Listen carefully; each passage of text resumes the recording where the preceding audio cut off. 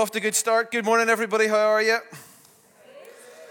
Good. For those of you who don't know me, and I'm assuming at this stage most people do know me, but just in case, and for those beautiful people watching online, I'm Ian Somerville. I'm one of the pastors here in Journey. I also get the privilege of serving on our elders team, and occasionally you'll see me up here leading worship as well. I just love being part of this church. Our family are deeply involved in this church, and we just love it here. It's great, and we're just drawn by the presence of God when we come together, and it's amazing to be part of what God's doing here in our city. Again, outside of Journey, I am married to Jill, and I'm the daddy of Jonah, both of whom you will probably know by this point, but they're not here this morning. Because, and if you see a slightly haggard look on me this morning, it's because we're in the middle of potty training at the minute. Please pray for us. Yeah, it's so amazing. And again, in the future, maybe we should edit this little bit out, because in the future, you know, the whole thing about giving your child kind of privacy and stuff online. I've been peed on, it's just been a marvelous time. It's amazing how the bowel habits and the kidney habits of a 2.5-year-old can just take over your life. So anybody who's been through it, anybody who's been in the midst of it, you now have a sympathy that I didn't have before. Anybody who's not been through it, we will be praying for you. So anyway, we are in the middle of our sermon series called God Has a Name. Who was here last week?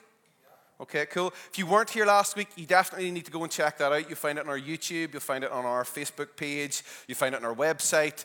If you really need to, I'm sure Ian Watt can put it in a carrier pigeon and send it to your house in a memory stick. Some way, go check it out. It was a really powerful message from Gary. Gary looked at this idea, and we're coming at this whole thing. The spine of this whole series is Exodus 34, verses sort of 4 to 7. And if you haven't read that passage, go home this week and study it. You will find that it pops up all over Scripture. It is there. I'm going to talk about that. It's kind of like a theological ground zero. If you want to have a good theological understanding of who God is, it's good to start with what he's revealed himself to be, and this is a kind of seminal passage in that, and we're going to be digging into that a little week, this week and last week, and we're just going to be digging into it. Last week, Gary looked at the very first bit of it, and if you read the English translation, you miss a whole lot of this. I would say if you read the English translation of most scriptures, you miss a whole lot of it. But it starts off with the Lord God, and Gary dug into the idea that was Yahweh. Okay, when we talk about the Lord in Scripture, it's Yahweh, and you see, and Gary beautifully drew out this idea that when we get to this New Testament approach of referring to Jesus as Lord, we're tying together this idea of Jesus and Yahweh. And it's this beautiful thing that we miss as Westerners when we don't understand that. When we hear Lord, we're thinking of lords and ladies and like just giving reverence. It is more than that. When we say Jesus is Lord, we are saying he is Lord God. He is Yahweh. And that was amazing. So if you missed that last week, there's a lot more to what Gary said last week, but that's where you can go and dig into it and find it for yourself, and then you can track with us for the rest of the series. This week, I'm going to be going on to the next little bit of the passage, and we're going to just go into that just now. But if I had to give a subtitle to this sermon, it would be God's baseline emotion towards you is mercy. Okay?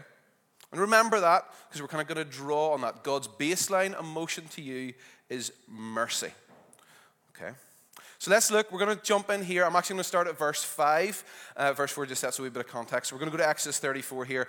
I'm reading it in the NASB. It's pretty similar in whatever translation you do. The reason why I read things, because I'm going to do a word study this morning. I'm going to go in full teacher mode this morning, okay? So we're going to go into a word study this morning. We're going to go a little bit deeper into some things today. And when I do that, I actually really like to read the NASB translation. It's a really transliterative translation. As in, sometimes the English is really clunky. It's not the easiest English translation to read. Sometimes the words don't quite sing in order, but it's because it's just translated literally out of the original text. And it's, and they kind of try to tidy it up a bit, but it's a really good, accurate translation. So let's take a look at this. We're going to verse 5, and we're going to read up to verse 7. in Exodus 34.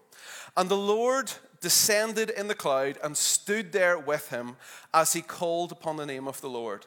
Then the Lord passed in front of him and proclaimed, the Lord God, and both those instances are Yahweh, okay? Compassionate and merciful. Everyone say compassionate and merciful. Slow to anger and abounding in faithfulness and truth, who keeps faithfulness for thousands, who forgives wrongdoing, violation of his law, and sin. Yet he will by no means leave the guilty unpunished, inflicting the punishment of the fathers on the children and on the grandchildren to the third and fourth generations. Okay. So the words I really want us to focus on there in this translation are compassionate and merciful. Sometimes it's in the NIV, it's compassionate and graceful, okay? And gracious, compassionate and gracious. And we get these two words and they're translated. I'm going to give you the original Hebrew words here. Now, I'm going to pause for a second before I do that. I am not a Hebrew scholar. Okay? If I'm anything, I'm a New Testament scholar, and I'm not even a New Testament scholar. I'm a hack. If we're going to be truthful about it, I have studied lots of the New Testament. I've studied bits and pieces of Greek and New Testament Greek so that I can understand stuff. But I'm intelligent enough to be able to use Google. I'm intelligent enough to be able to use concordances and rely on the scholarship of much brighter people than me. Okay? So when we look up these words, we actually get a Hebrew word pairing here. And if you know anything about Hebrew word pairings, is that one word reveals something about the other word. You kind of use both of those words to get a definition of each other. And the two words, I'm going to teach you some Hebrew this morning because I learned it myself. The two words here for gracious and compassionate are rahum vihanam. Okay? Can we try that? Rahum vihanam. Oh, that's very good. You're very good. You're better than me. You got that quicker. Rahum vihanam. Now, we're going to take a look at both these words. We're going to look at rahum, then we're going to look at vihanam, at hanam, because we is the kind of and bit, and we're going to put them together, see what we actually get when we break this apart and take a look at it. So rahum, or compassionate, can be translated as merciful. It actually comes from the root word for female womb. Okay? Rahum comes from the root word of female womb. And it basically is used in Scripture to express the love that a mother has towards her unborn child, okay, or to her infant child, okay? So we're going to take a few scriptures that use rahum here, and we're going to see what we can find about them. And the most famous one, it's quite a violent passage, or potentially quite a violent passage, goes from 1 Kings chapter 3, so you can go ahead and look that up. It's the story of the two ladies who are having a disagreement over whose child it is. Now, I'm going to level with you. I was brought up in a good Gospel Hall Sunday school, and this was the sort of story that you got told in a Gospel Hall Sunday school. So for me, this was a Sunday school story, but I know for most normal people that went to normal Sunday schools, you weren't taught about the idea of kind of Solomon wanting to chop babies in half. Okay, that probably wasn't your normal experience. But for me, this was quite normal. You looked at the gory passages in Scripture, and you're kind of brought up with this very interesting idea of who God is. I digress. So, if you imagine this, basically you've got the two ladies. They both live in the same house. They're prostitutes. That's not what was told to us when we were at Sunday school in the Gospel Hall, but they were prostitutes. And they both have young children, both have young babies born. Sadly, one of the babies dies, and in the middle of the night, basically that mother goes and swaps the babies around and gives the dead baby to the other mother who had the baby and takes the living baby. You can kind of view this like an episode, like it's basically like an ancient episode of Jeremy Kyle, okay, without the DNA results. You know, who's the mother of this baby? DNA results after the break, okay? There were no DNA results. All they had was King Solomon and his wisdom. I think I would prefer King Solomon and his wisdom, to be quite honest with you, than Jeremy Kyle and his DNA results. But they go before King Solomon and they basically contest, this is my baby, no, it's my baby. The whole argument ensues. And Solomon basically says, okay, go get your sword. I'm going to chop this baby in half. You can have one half and you can have the other half. And we pick up the story here in verse 26. It says, but the woman whose child was the living one spoke to the king, for she was deeply stirred. Say, deeply stirred. deeply stirred over her son, and she said, "Pardon me, my lord. Give her the living child, and by no means kill him."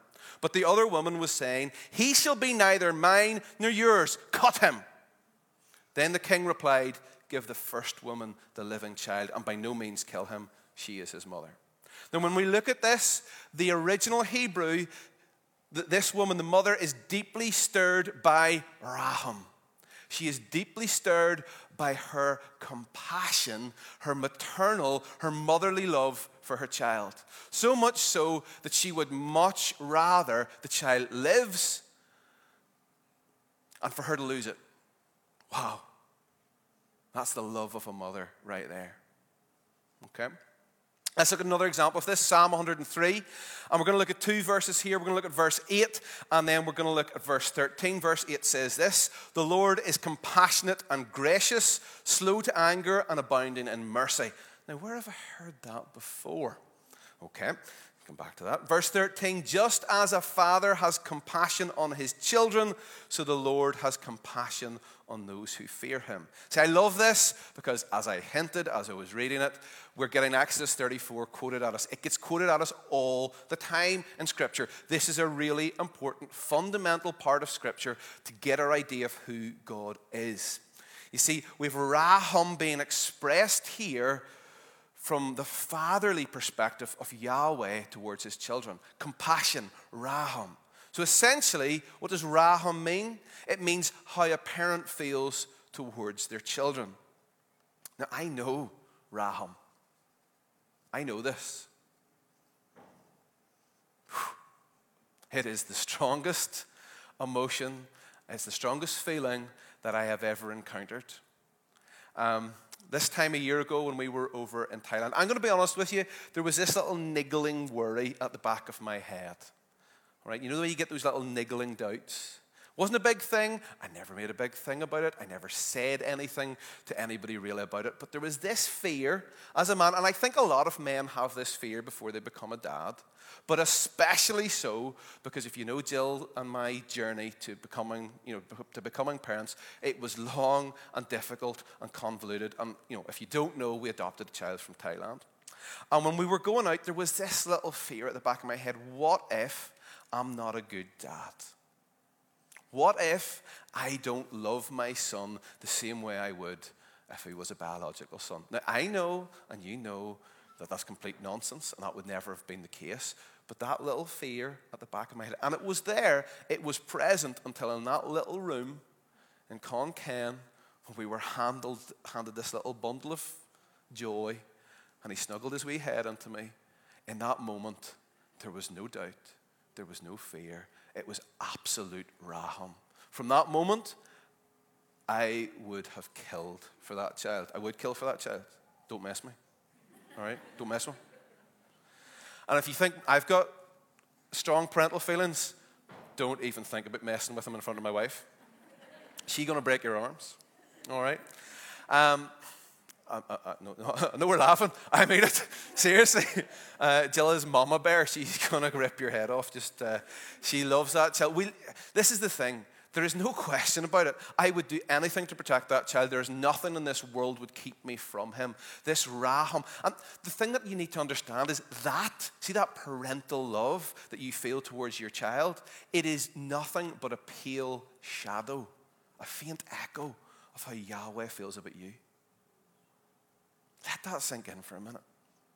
Let that sink in for a minute. You see, when it comes to Jonah, I have absolute compassion. He can get me to do things that nobody else on this planet could get me to do. When he comes up to you and goes, "Daddy, Daddy horse." And what he's looking me to do is to get down on the ground on my hands and knees where he literally rides me about like a horse. None of you get to do that. All right, quite thankfully. All right, but the things that and if I'm in the middle of doing something, like quite often I'll be working on stuff for school, I'll be home, and it's just how my life is. You're in the middle of doing something, I come to "Daddy, come on, Daddy, come on," because he's picked up all this Northern Irish English. Come on. And when he says "come on," there is nothing that I'm doing that's more important. Doesn't let me go, "Okay, let's go. Where are we going to? And it's usually over to a fire engine or something ridiculous. But that love, that intense love. And listen, I know that some of you are slightly disconnected from this bit of this message for a couple of reasons. One, you might not actually have this as your experience of family, okay? Your dad might not have been there for you. He might not have been there at all. You might have brought yourself up. You know, you may have your whole concept of family. And it just this idea of a God whose father might be totally foreign to you or actually scary to you because you haven't had that experience. And also, I know, because Jill and I have walked this painful journey, that some of you who are maybe on that place of waiting to be parents, I know it's hard. And I am not saying this in any kind of sycophantic way. We know. We know the pain. We know that pain.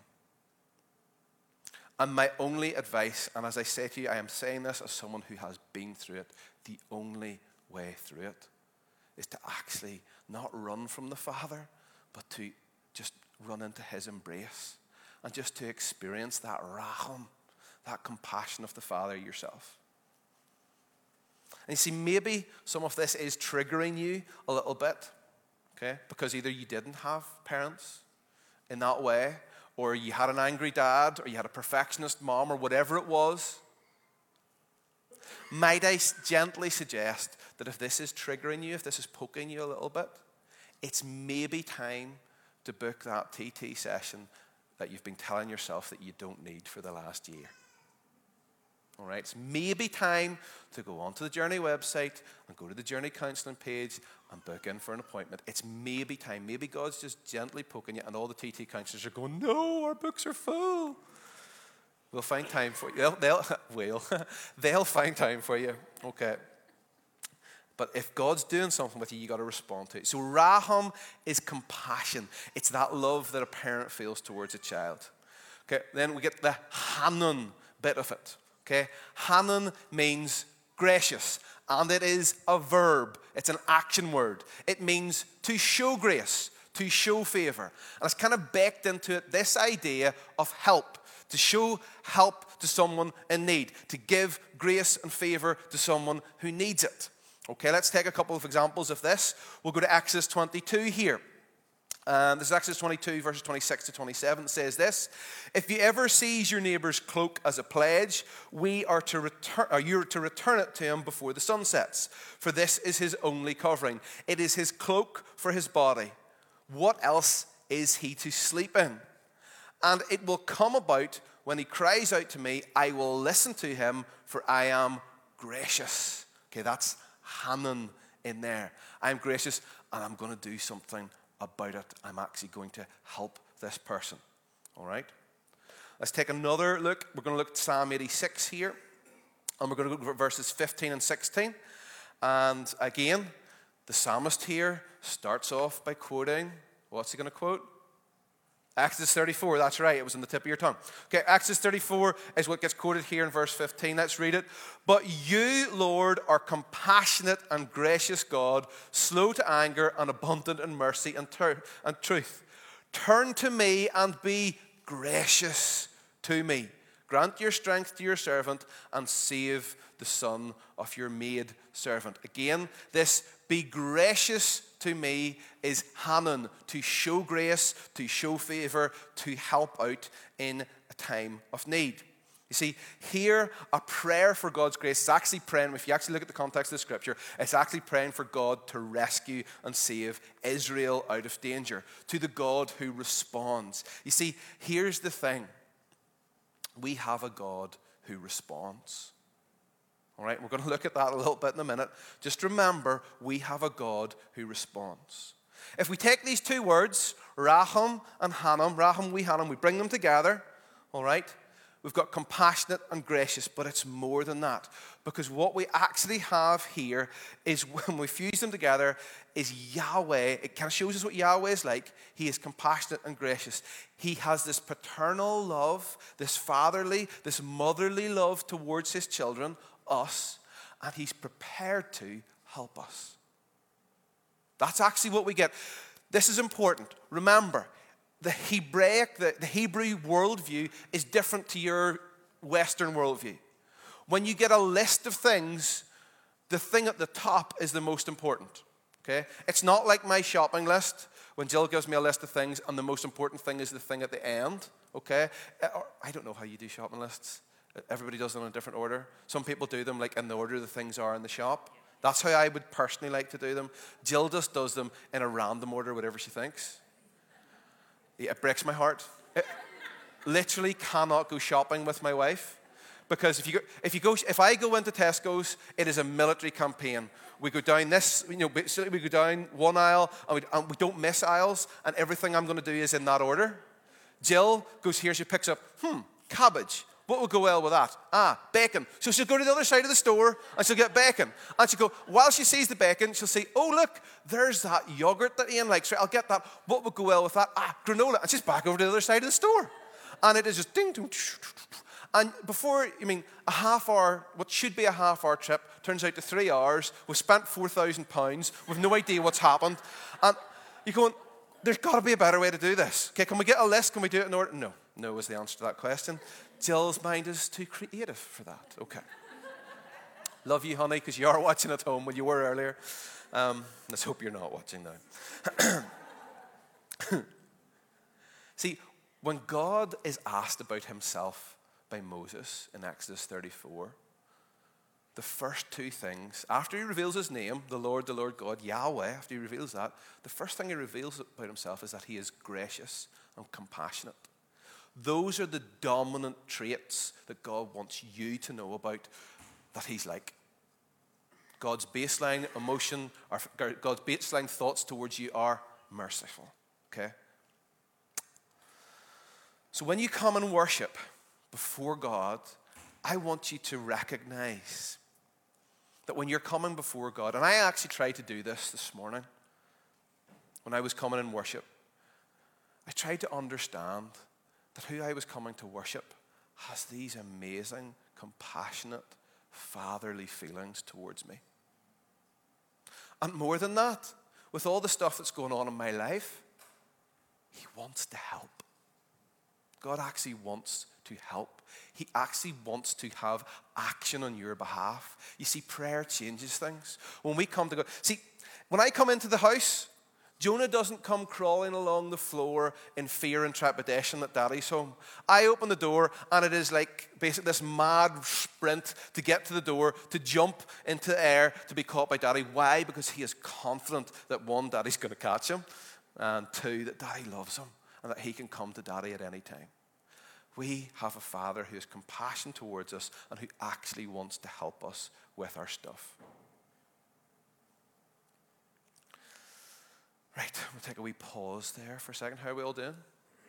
Everybody good? Raham we Hanam, we got it? Okay, good. We're going to go on a little bit here, and I'm going to talk to you about a problem with Scripture. Woohoo! Genuinely thought, as a teacher, you might be more excited about that. That's okay. We'll just dig into it. So, there's the obvious problem in Scripture. I mean, if you're on Facebook or any form of social media, you will get, if you like are professing Christianity on any level online, you're not just apostatizing and compromising for everything that's out there. If you're actually professing Christianity online, what you will get is you'll get the lovely, very brave and very bold from behind their keyboards atheists who will come at you and say, how can you worship such a malevolent, racist, genocidal God? Have you ever read your Bible? Well, yeah, I have actually. That's why I understand it a lot more than you do. You see, when we read the Scripture, there is a disparity, and that's just a big fancy word for difference, between the teachings of Jesus and what we see of Yahweh in the Old Testament. It freaks most people out, okay? Most of us don't know what to do with it. The fact is this. If you actually go back, what this book does is it tracks for us a journey of God and his people. Okay? It tells a story of God intervening through the whole history of humanity and just being that one step ahead of his people and gently drawing them from what was a very barbaric and kind of violent culture gently towards the perfect revelation we get in the person of Jesus Christ, who instead of saying, right, see your enemies, chop off their heads, we get Jesus actually going, no, love your enemies. Okay? This is why when we read the Bible, one, we read it through the lens of Jesus and what Jesus reveals and what Jesus teaches us. And two, when we actually kind of study our Bible, we need to understand the journey that God is bringing his people on. Okay? However, although that is a problem, and we do have to, it is difficult when we read the instances of children being killed and like whole peoples being wiped out. We have to come to some answers with that. It is nothing. That problem of Scripture is nothing compared to when we read about the instances of God's mercy. Okay? Now, if you're anything like me, you're sitting going, where is he going with this? What's he actually saying? What's the point of what he's saying here? Okay, I promise you, when I'm finished, you're going to be more offended by the mercy of God than you are by the judgment of God. And the simple fact is, you just don't realize it till we actually poke at this. So let's poke at this a little bit. I'm going to look at a story from the Old Testament from a prophet called Jonah.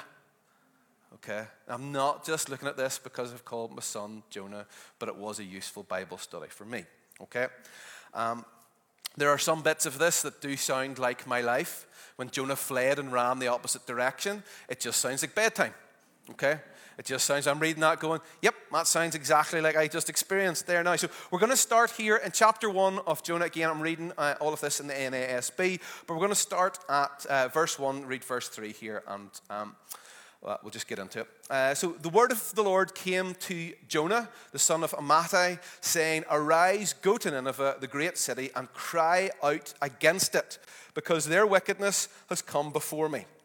But Jonah got up to flee to Tarshish, it's hard to say, from the presence of the Lord. So he went down to Joppa, found a ship that was going to Tarshish, paid the fare and boarded it to go with them to Tarshish. Yeah, we'll have to put that in again. Away from the presence of the Lord. Okay, so Nineveh is the capital of the Assyrian Empire. Okay, the Assyrian Empire was the dominant empire of its day, and they were like the arch enemies of the Israelites. Okay, so bit of context. It's important to know that. And basically, if we actually go back, there's lots of historical documents from that time. If you go back and read about the kings in Nineveh, which was the capital city of Assyria, they do brutal things, like horrendous things. They flay people, which is a fancy word for skinning people alive. They burn people at stakes. They wipe. They are just horrible, horrible, evil people in the service of very vengeful gods. So if you're Jonah, Nineveh is pretty much the last place you want to go plant a church. Okay? All right? Do you remember that feeling about Antrim, John? Thought they might, flay us alive? Yeah. Jonah didn't want to go. But if we actually look at the story, it's not fear of Nineveh. It's not fear of the Assyrians that actually stops Jonah going. What does Jonah do? We read that last verse again. Basically, he boarded to go with them to Tarshish away from the presence of the Lord. Jonah wasn't fleeing the Ninevites. He was fleeing the presence of God. Now, he has a reason for doing this, and we'll look at that towards the end of this. Nineveh, a few days' walk to the east. Actually, I'm disorientated. What direction's north here? Does anybody? I need to get my compass out. But basically, a few days to the east. And Tarshish is like the end of the known world at that point. It's like Timbuktu. It is far, far away. It's as far away as Jonah can get from where God has told him to go. We then get the famous aquatic incident with the big fish. And listen, we've got plenty of whale toys in our house. You name a child Jonah, you're going to get whales as toys. Okay, it's just how it is. So we've got whale bath toys. We've got whales everywhere. And one of the first animals that he could identify was Daddy, orca. Not whale, orca. He can identify the difference between a killer whale, a blue whale, and an orca. Yeah, we're the type of parents that take our children to museums and all sorts of things as well. Okay. So after that, he gets vomited up on the shore, and he goes, okay, God, you've rescued me. I'm going to Nineveh. And off he goes to Nineveh, and he preaches one sentence. One sentence. This is what he preaches. Then Jonah began to go, this is Jonah chapter 3, verse 4, it says this, then Jonah began to go through the city one day's walk, and he cried out and said, 40 more days and Nineveh will be overthrown. 40 more days and Nineveh will be overthrown. He's just walking about the city. 40 more days and Nineveh will be overthrown. That's it. No 3-point sermon. No cute story about his kids. No altar call. No revival prayer. Basically, Yahweh's coming to nuke y'all. That's it. You're done. You're dusted. You've got 40 days. But here's the thing. Shocking plot twist. It works. It works. Mass revival breaks out in Nineveh. The whole of the society turns to God. The king even repents, declares a day of mourning, sackcloth, and ashes.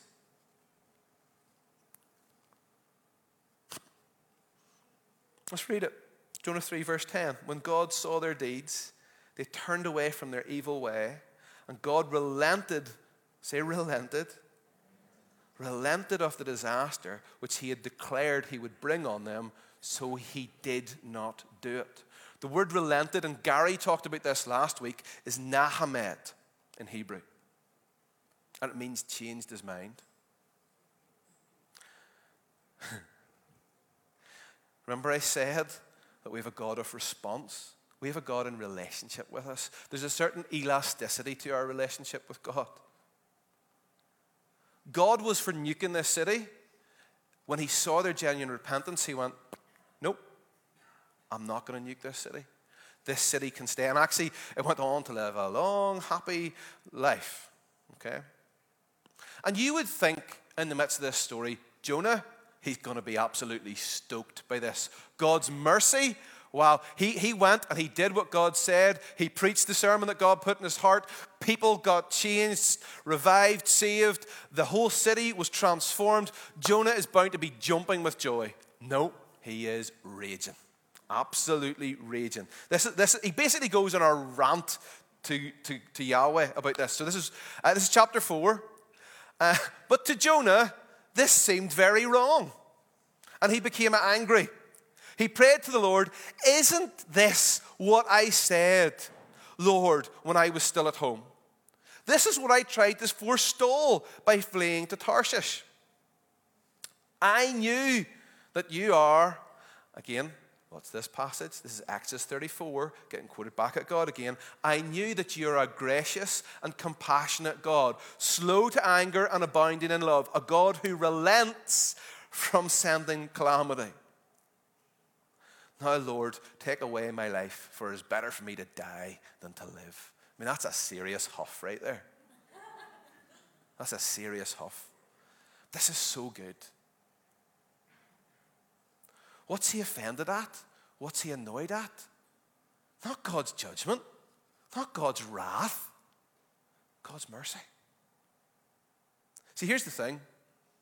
We all want grace and compassion for us, but we want judgment for everybody else.